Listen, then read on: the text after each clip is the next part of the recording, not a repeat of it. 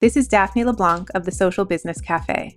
May 30th marks the official launch of Twitter's Go Live with Guest option. This feature has been rolling out for some time, but as of today, it's available to all users of the app. It allows you to bring in 3 additional guests to your live stream. As other social media platforms are recognizing the importance of live streaming capabilities, it's great to see how Twitter is trying to reinvent themselves with this particular feature.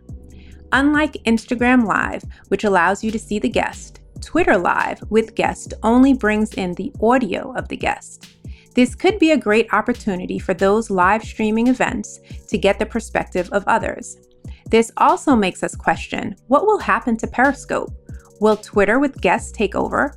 Do you see this as a feature you'll be using, or is Twitter just dead and trying to keep itself above water?